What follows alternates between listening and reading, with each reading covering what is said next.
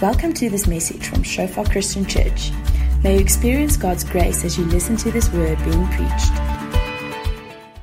Amen. Those of you who like to read from your hardcover Bibles, you're welcome to turn with me to Genesis chapter 15. Just going to be reading a few verses from there. It will also be up on the screen. I'll be reading from the NIV translation. And this is an interesting scripture that contains a few interesting elements, especially to us as modern people, some things that we're not used to. But let me just read it to you, and then we can discuss it. So Genesis 15 starts and says, "After this, the word of the Lord came to Abraham in a vision. 'Do not be afraid, Abraham. I am your shield and your very great reward.' But Abraham said, 'Sovereign Lord, what can you give me, since I remain childless, and the one who will inherit my estate is Eliezer of Damascus?' And Abraham said, 'You have given me no children, so a servant in my household will be my heir.' Then the word of the Lord came to him, 'This man will not be your heir, but a son who is from your own flesh and blood will be your heir.' He took him outside and said, 'Look up at the sky and count the stars, if indeed you can count them.' Then he said to him, 'So shall your offspring be.' Abraham believed the Lord, and God credited it to him as righteousness. He also said to him, 'I am the Lord who brought you out of Ur of the Chaldeans and gave you this land to take possession of it.' But Abraham said, 'Sovereign Lord, how can I know that I will gain possession of it?' So the Lord said to him, 'Bring me a heifer, a goat, and a ram, each 3 years old, along with a dove and a young pigeon.' Abraham brought all these to him, cut them in two, and arranged the halves opposite each other. The birds, however, he did not cut in half. Then birds of prey came down on the carcasses, but Abraham drove them away. As the sun was setting, Abraham fell into a deep sleep, and a thick and dreadful darkness came over him. When the sun had set and darkness had fallen, a smoking firepot and a blazing torch appeared and passed between the pieces. On that day, the Lord made a covenant with Abraham." And we see here that Abraham is talking to God, God is talking to Abraham about certain commitments or certain promises that God had made before. Like if you go and read in Genesis chapter 12, you'll see God making certain promises. He said, "I'll make you a great nation." And Abraham's like, "God, how's that going to happen if I don't have any children?" You know? So this portion is all about the children and the land, because those are the two things that you need in order to be a nation. You need descendants, and you need a land. You need a place where those descendants can live, and this is all about that. But God says to him at some stage to reassure Abraham of these two things. He says to Abraham, and just by the way, Abraham is like the father of the faith, so he's like a faith hero, but even he clearly doubted. I mean, you can hear a bit of accusation in his voice when he says, "You have given me no children." You can God, you're not actually being faithful to your part of the deal. You're not actually, doing your part of the deal. And God is like, just hang in there, this Eliezer of Damascus, because he's also like, okay, you're not giving me any children, so I'll just sort of organize an heir for myself. And God is like, "No, a child from your own body will be your heir." And then he says, "How will I know that I will take possession of the land?" And then God says to him, "Bring animals." And God doesn't tell him what to do with the animals, but it's clear that Abraham knew what to do with the animals. And what he did was he took the animals and he cut them in half down the middle, and he put the two pieces, the carcasses. It's a bit grisly and graphic for us as modern people, opposite each other, in like a row, so you could walk between them. And it's clear Abraham knew what to do with these carcasses, and he knew what God expected. And what God was doing was a covenant renewal. It was covenant relationship. And covenant is something that many modern people don't really know or understand. We know the words, some of us know the word covenant, we might know it from marriage, like marriage is a covenant, but it's not something that we're as familiar with. And often when we read in the Bible, we read about witnesses to the covenant. We read about terms or vows that are being made. We read about animals being slaughtered and sacrificed. We read about people actually, say making cuts in their hands and mixing blood like David and Jonathan did. Or planting memorial trees or eating memorial meals and all that kind of stuff. Now, sometimes those are all elements of covenant. And the Bible, in a sense, assumes that its original readers knew that all those practices so well that you can just mention one or two of them and the audience will know exactly what you're talking about. You're talking about covenant and the rituals or ceremonies of covenant. But as modern people, sometimes we don't understand that, and we don't always appreciate and understand covenant relationship. Now, there are two kinds of relationship that you can have. You can have covenant relationship, or you can have consumer relationships. And there's a difference between the two. And let me just, right at the beginning of the scripture, just bring up that first slide of Genesis 15. Okay. Just the next slide. Thank you. So just that first part where God says to Abraham, "Do not be afraid, Abraham. I am your shield, your very great reward." The difference between a consumer relationship and a covenant relationship is, in both you give something. So in a consumer relationship, it's a give and take. It's transactional. It's commercial. It's you give, I give you this and you give me that. I scratch your back, you scratch my back. There's a give and receive. In a covenant relationship, there's also that. There's also a giving and receiving, but there's not just a giving and receiving of goods and services. There's a giving of yourself. So God says to Abraham, don't be afraid. I'm your shield. There's protection I give you. And I'm your very great reward. I'm not just giving you protection. I'm not just giving you something. I'm giving you myself. And that's the big difference, or one of the big differences between a consumer relationship and a covenant relationship. In a covenant relationship, you give yourself. You don't just give goods and services. Now, the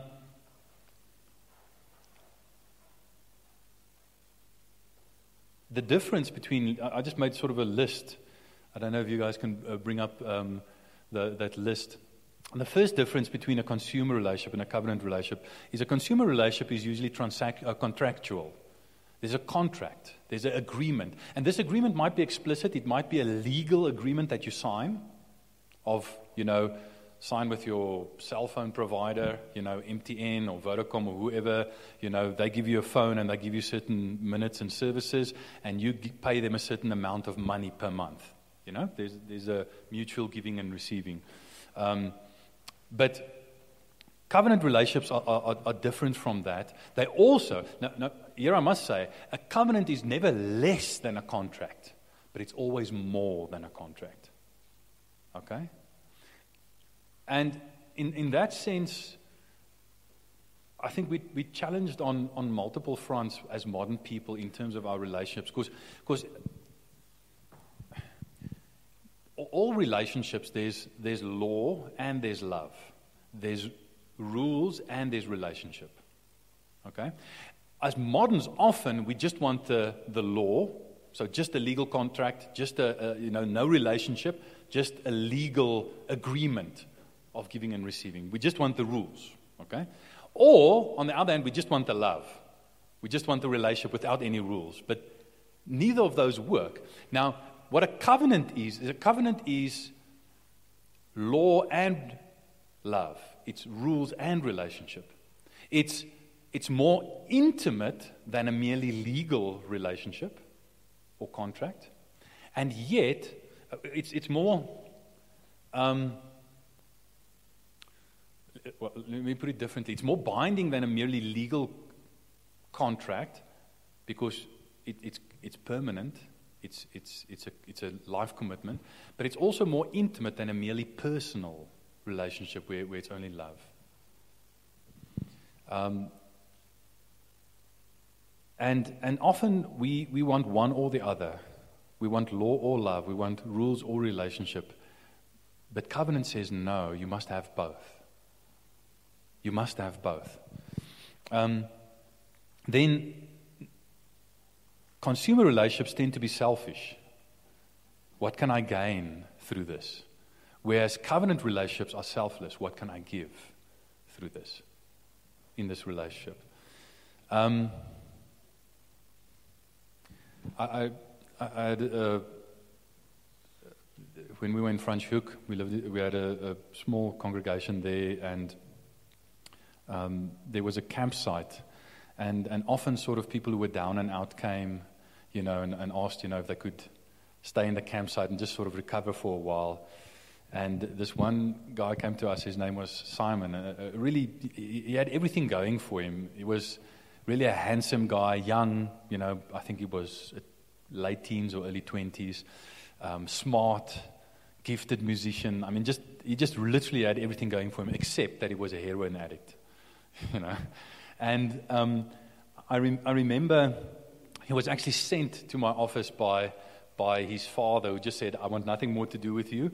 And his aunt was with us in the congregation, and they said, "No, you must go and see the pastor." And he grudgingly said, "Okay, fine, I'll go and see the pastor." And I remember the Holy Spirit just laid on my heart that scripture where Jesus says to Peter, "Simon, Simon, Satan has asked for you to sift you like wheat, but I've prayed for you." And I just shared it with him, and he all of a sudden, he went from being skeptical and okay, fine, I'll just go and listen to what the pastor says, to because God had actually given him that scripture a few times before, and it really spoke to him, and all of a sudden his heart was open and so on.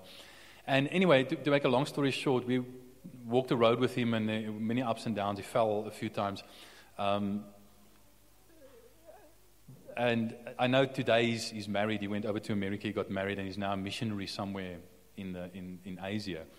But one thing he said to me, us drug addicts, what you've got to understand about us is, whenever we walk into a room or a house or something, we immediately scan to see what there is that can be sold. I think he said what we can boost. That was the word he used. What we can boost and what we can sell, to a pawn shop or to someone to make money to go and buy drugs. So he's told me, that computer over there, that speaker over there, pointing out. He said, without thinking about it, when I walked into your office, I just scanned, and I checked out everything that I could boost and that I could sell and get money, to get a fix. And he said, it's not like I even decide to do it. It's just what I do. It's what I do to survive. Now, here's the thing. In relationships, we do the same. We scan the environment to see what is useful to us. What can I gain? What can meet my needs? We all do that as human beings. What can fulfill me? Okay? What can I gain through this? And on the one hand, it's a bit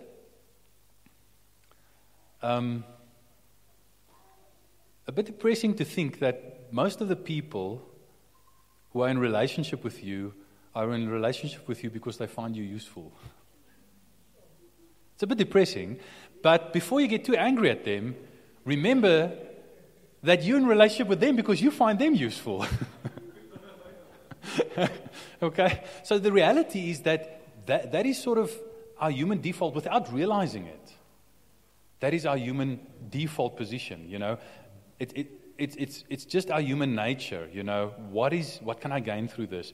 But what covenant says is the focus must shift from what can I gain. It's not like in covenant you don't gain anything, but the focus is not on what can I gain, it's on what can I give.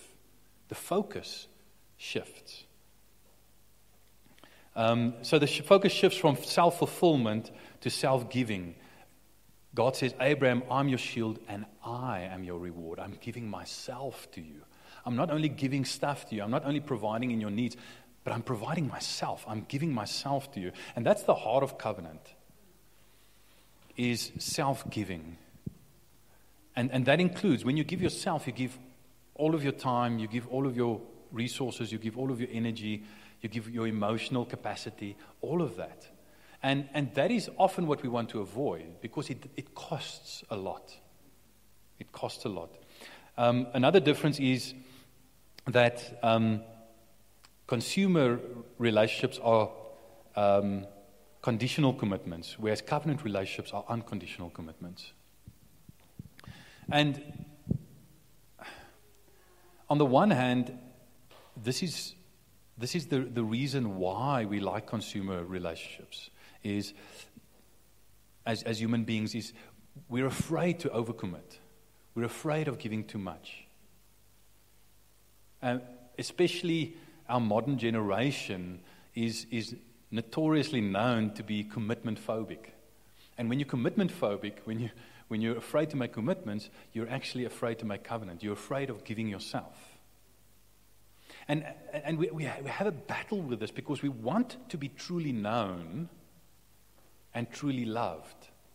So we want relationship, because it's only when you give yourself fully that you can be fully known and fully loved. Yet we're afraid to do that, because we're afraid, on the one hand, we'll be rejected if we give ourselves, and on the other hand, we're afraid that the other person won't be good enough and won't meet our needs if they give themselves, And the result of this, because consumer relationships are conditional, it's conditional on how much I benefit from this, how much it costs me and how much I benefit from this. So without knowing it, you're always doing a cost-benefit analysis in the relationship.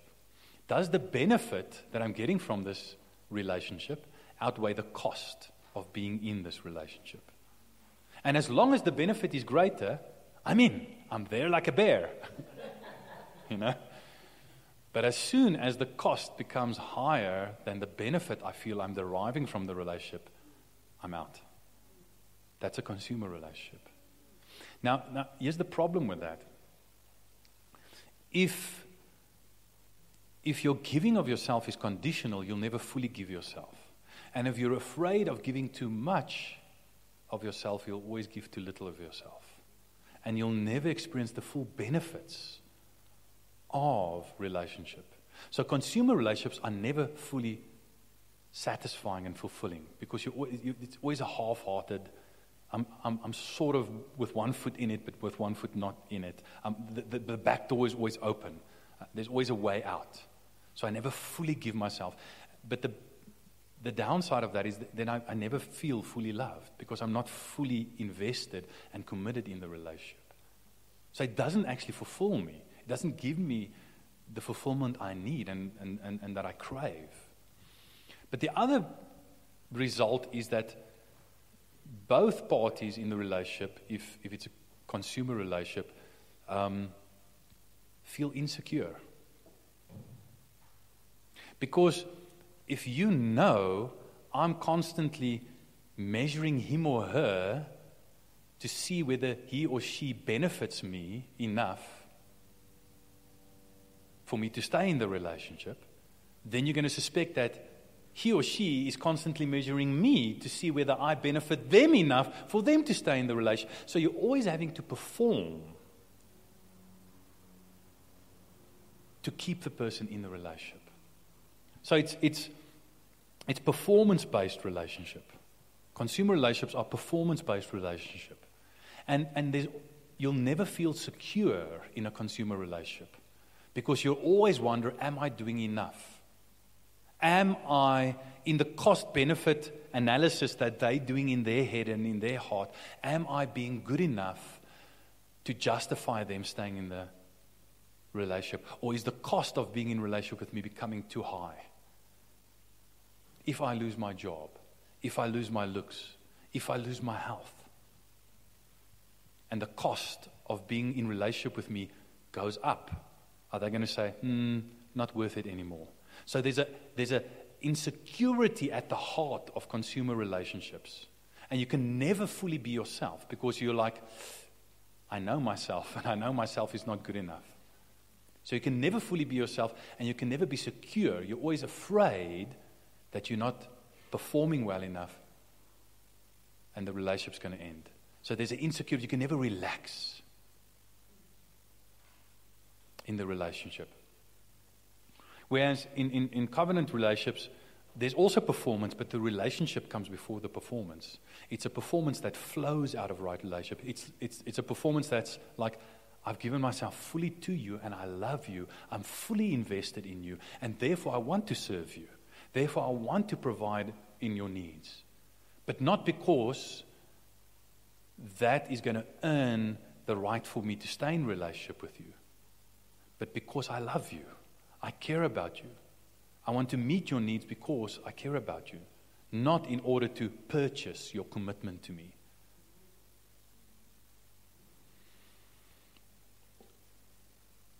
Then consumer relationships say, you'll adapt to me or I'll go. Covenant relationships say, no, I'm willing to adapt to you and I'll stay. I won't go. I'm committed to you as a person, even if that means I need to change. Even if that means there are things that I have to sacrifice. I'm willing to pay the cost, even the cost of changing in order to be in relationship with you. And let me maybe just mention this. In Genesis 15 and verse 1, God says to Abraham, do not be afraid. I'm your shield and your exceedingly great reward. In other words, don't be afraid because I'm in covenant relationship with you. If you're in a consumer relationship, there'll always be an underlying anxiety and fear. But to the extent that you realize that you're in covenant relationship, that fear will leave. And that's one of the ways that you can know whether you're in a covenant relationship or a consumer relationship. And then also, lastly, consumer relationships, you choose who you love. In covenant relationship, you love who you chose. Now, why I mentioned that, there's this old saying, first you choose who you love and then you love who you chose. But part of what that tells us, what we don't realize, is that all of our relationships start as consumer relationships. I love you, I like you, because of who you are, because of how you make me feel, because of, fill in the blank. In other words, there's something about you that meets a need that I have. That's where all our relationships start. But what God is saying is that our relationships cannot stay there. They have to. Some of our, not all of our relationships. Now, let me just clarify this. There's a place for consumer relationships. I'm not saying you must go and make a covenant with Pick n Pay, and that I'm always going to be committed to Pick n Pay, and I'm going to buy it from them no matter what happens, even if Checkers or ShopRite's prices are much better, or Spar's prices are much better. If Spar has a special on milk, and I have to pay, 40% more at Pick n Pay, I'm in covenant with Pick n Pay, and I'm not saying that, okay? Not all of your relationships can, because of the depth of the commitment of covenant relationships, not all of your relationships can be covenant relationships. Only some of them can. But here's the problem. Here's the problem for us as modern people. As modern people, money and the economic system and commerce and finances and all of that have become so important and so pervasive that all of our relationships have become commercial relationships. All of our relationships have become consumer relationships. We're so conditioned by society, by media, by ads, whether it's in magazines or on TV or on the internet, on YouTube or wherever. We're conditioned to be consumers, to see ourselves as consumers. And consumerism encourages our neediness and our greediness. And it encourages us to think like consumers. How can I get what other people have? I mean, if you just think about your phone, how many of us have the newest or a relatively new version of a smartphone? Okay? And then if you think about how much of the capacity of it do you really use? Okay? Most of us don't use nearly all of it. Most of us, the previous smartphone we had was actually good enough. But then a new version came out. And you get commercial FOMO. And you want the new version. It's not like you really need it, but you want it. Right? And what I'm saying is, I don't think we appreciate, as modern people, to what extent we've been conditioned to think like consumers. And the problem is not, the reality is we are consumers. You consume air, you consume food, you consume love, you consume all kinds of stuff, right? So we are needy, so we do consume. I'm not denying that. But being a consumer means that consumerism, that consumer way of thinking infiltrates all of your life. And this is the problem. They call it the commercialization or the consumerization of life. That relationships that used to traditionally be covenant relationships have started becoming consumer relationships. I heard this tragic story, and if it weren't so tragic, it would actually be funny, about a Chinese media star, I can't remember, movie star or something, obviously quite a handsome guy, and he married this Chinese lady, and, they were like a power couple, one of those. And then they had children, and the children weren't that pretty. And then he started digging around, and he found out that this lady had plastic surgery. When he married her, he only knew her after the plastic surgery. When he married her, she looked good. But that was because she'd had plastic surgery. And he sued her for deceiving him. I'm not lying to you. I'm telling you the truth. He sued her for deceiving him, and he got a divorce and sued her. I don't know what the outcome of the case was. But, it tells you so much. It tells you that his children are just accessories, consumer products. And he wants the best products because he's rich and he wants beautiful children. Can you see how a family, your own children, your wife and your children, it's no longer, to that guy at least, and this is an extreme case, but to a lesser extent, it's often like that in our thinking without us realizing it. It's no longer, I'm fully committed to you because of who you are. It's like, what's important about you is what benefit you bring to me. How much benefit I can get for how little cost. And that commercialization means that our relationships that used to be covenant relationships have become consumer relationships. And that performance that it requires means that at home, amongst your friends, because marriage is supposed to be a covenant relationship, friendships, or at least certain friendships are supposed to be covenant. Malachi 2, I'm not going to bring up the scriptures, but Malachi 2 talks about your marriage partner, the partner of your marriage covenant. Your wife is, marriage is a covenant. In 1 Samuel 20, Jonathan makes a covenant of kindness or a covenant of friendship with David. So certain relationships are supposed to be covenant relationships so that I'm committed to you no matter what. I'm not doing a cost-benefit analysis. It's not about what you can bring to me. You give all of you to me and I give all of me to you unconditionally. And if someone attacks you, I'm not going to say, well, what's going to cost me, how much I'm going to lose if I have to join a fight. Your enemies are my enemies. Part of the ritual was you took off your belt, which contained your weapons, your sword and so on, and you exchanged belts. And you said, my weapons are at your disposal and your weapons are at my disposal. Even if it costs me my life, I'm going to enter the fight with you. And in other words, there are certain relationships in the family, at home, and amongst friends and so on, where you're supposed to be able to relax and be yourself and know that even when yourself is not good enough, You're still going to be loved and accepted. And in modern life, because of the commercialization of all relationships, even marriage and friendship and all that kind of stuff, there is no such safe space anymore for many people. There's no place where you can just be yourself, safely be yourself, without being evaluated and feeling I have to perform.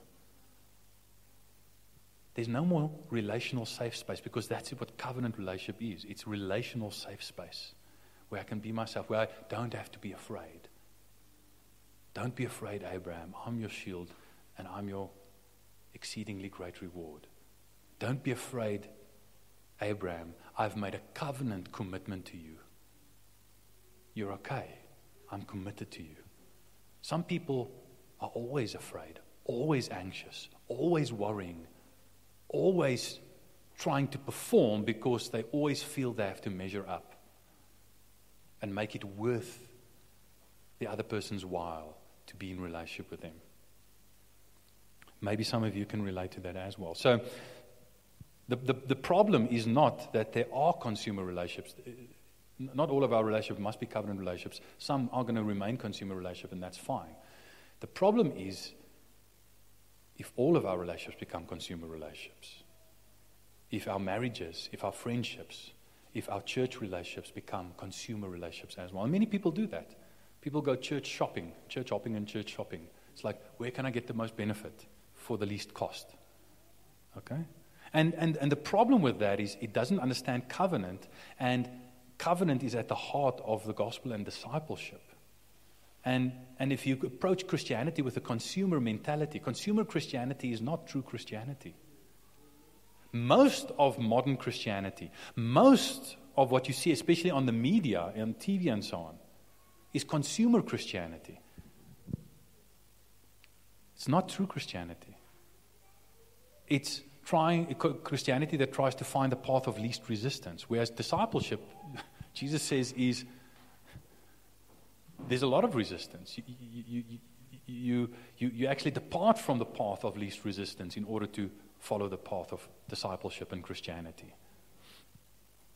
And there's this interesting story in Genesis 29, just to give you an example of this. After Jacob stayed with him for a whole month, Laban said to him, "Just because you are a relative of mine, should you work for me for nothing?" So you can see sort of the commercial thinking there, okay, which is not wrong. I mean, there's a place, like I said, for it. "Tell me what your wages should be." Now Laban had 2 daughters. The name of the older was Leah, and the name of the younger was Rachel. Leah had weak eyes. They struggled to translate that word, the Hebrew word for weak there. It can be delicate or ugly or weak, but in contrast, Leah had weak eyes, but Rachel had a lovely figure and was beautiful.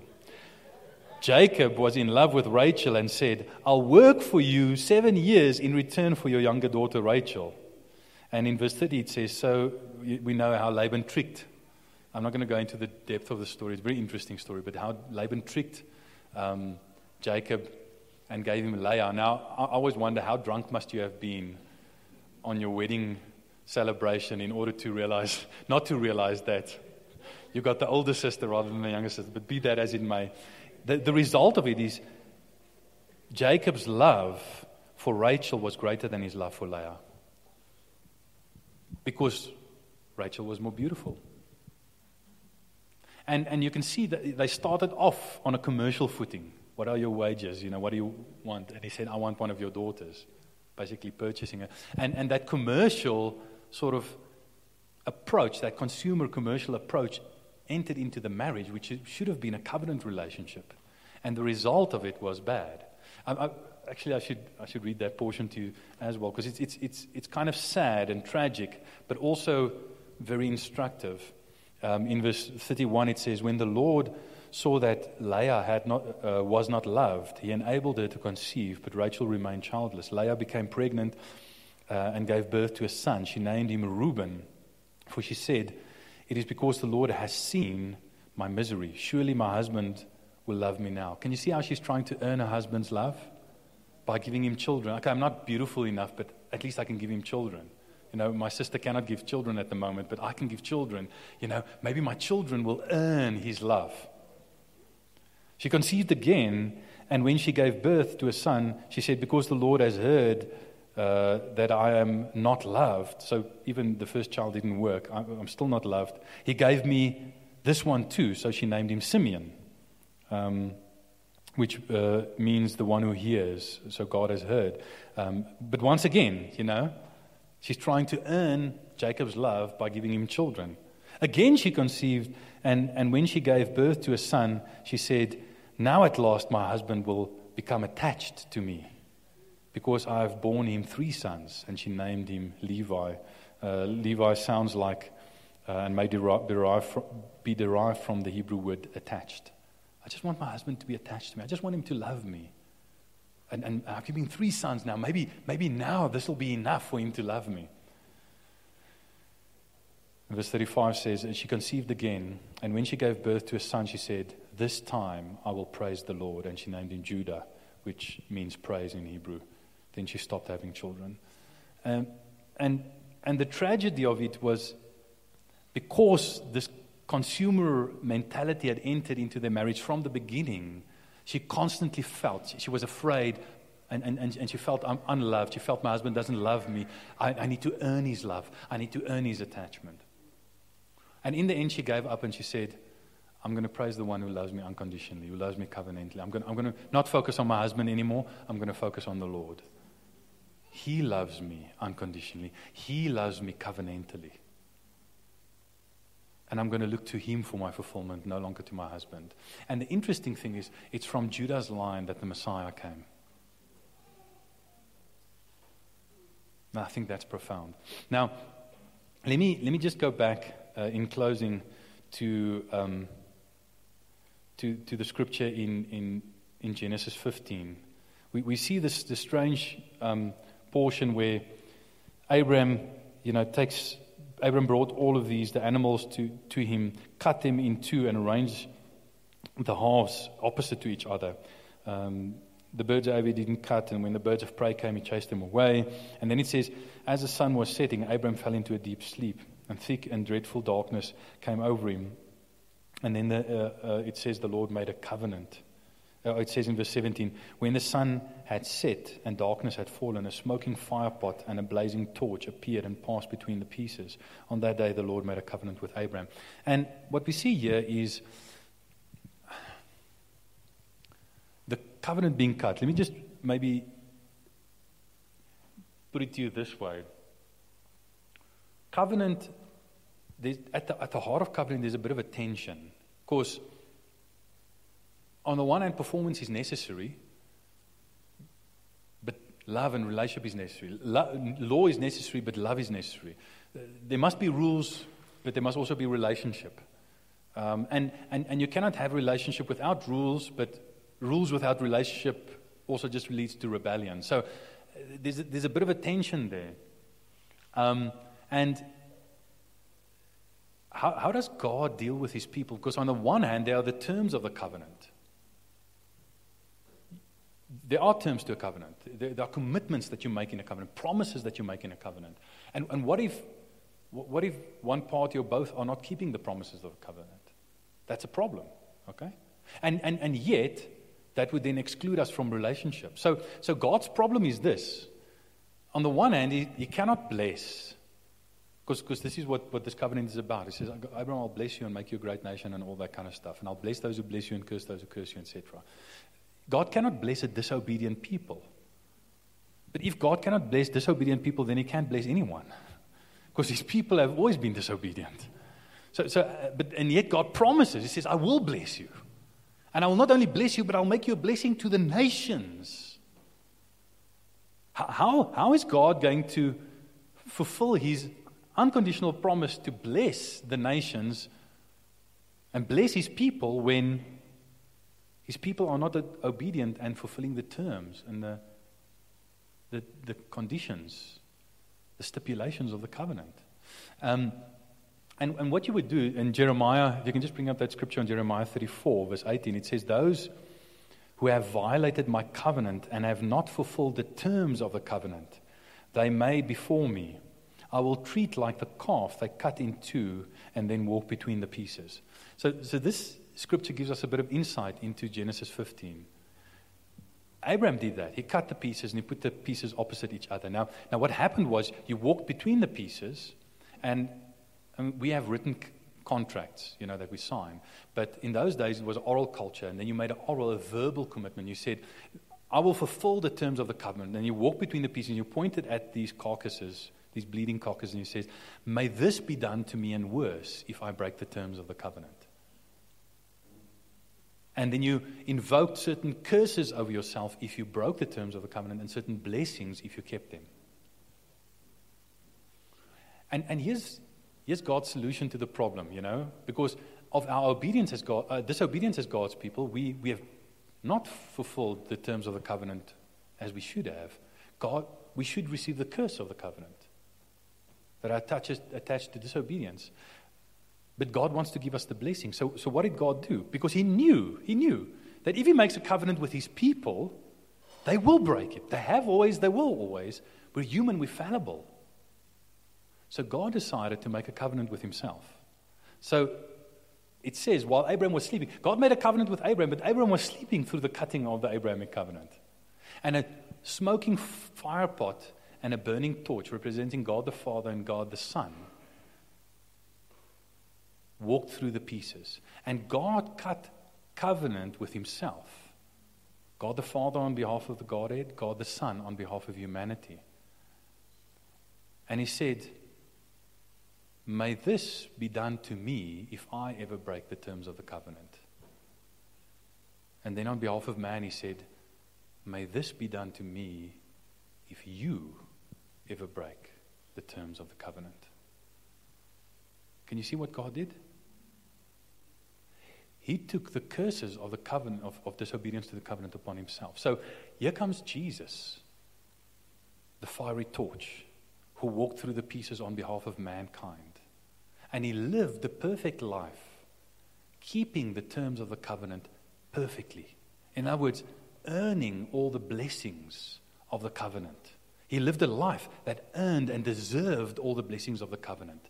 Then, because in the Old Covenant in Genesis 15, He pointed and said, may this be done to me if you break the covenant, the terms of the covenant. He died a death on the cross and experienced all the curses for disobedience to the covenant, for not keeping the terms of the covenant. In other words, He lived the life we should have lived but could not, and died the death that we should have died in our place. Can you see how covenant is central to the gospel? And can you see how the gospel solves the problem of God's, on the one hand, conditional, and yet on the other hand, unconditional commitment to us?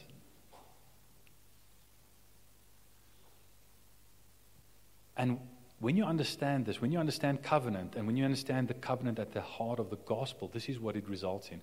It results in an obedience, but a fearless obedience. An obedience that is not, I'm obey so that I'll be good enough that you will accept me. But an obedience because I'm already accepted and already loved.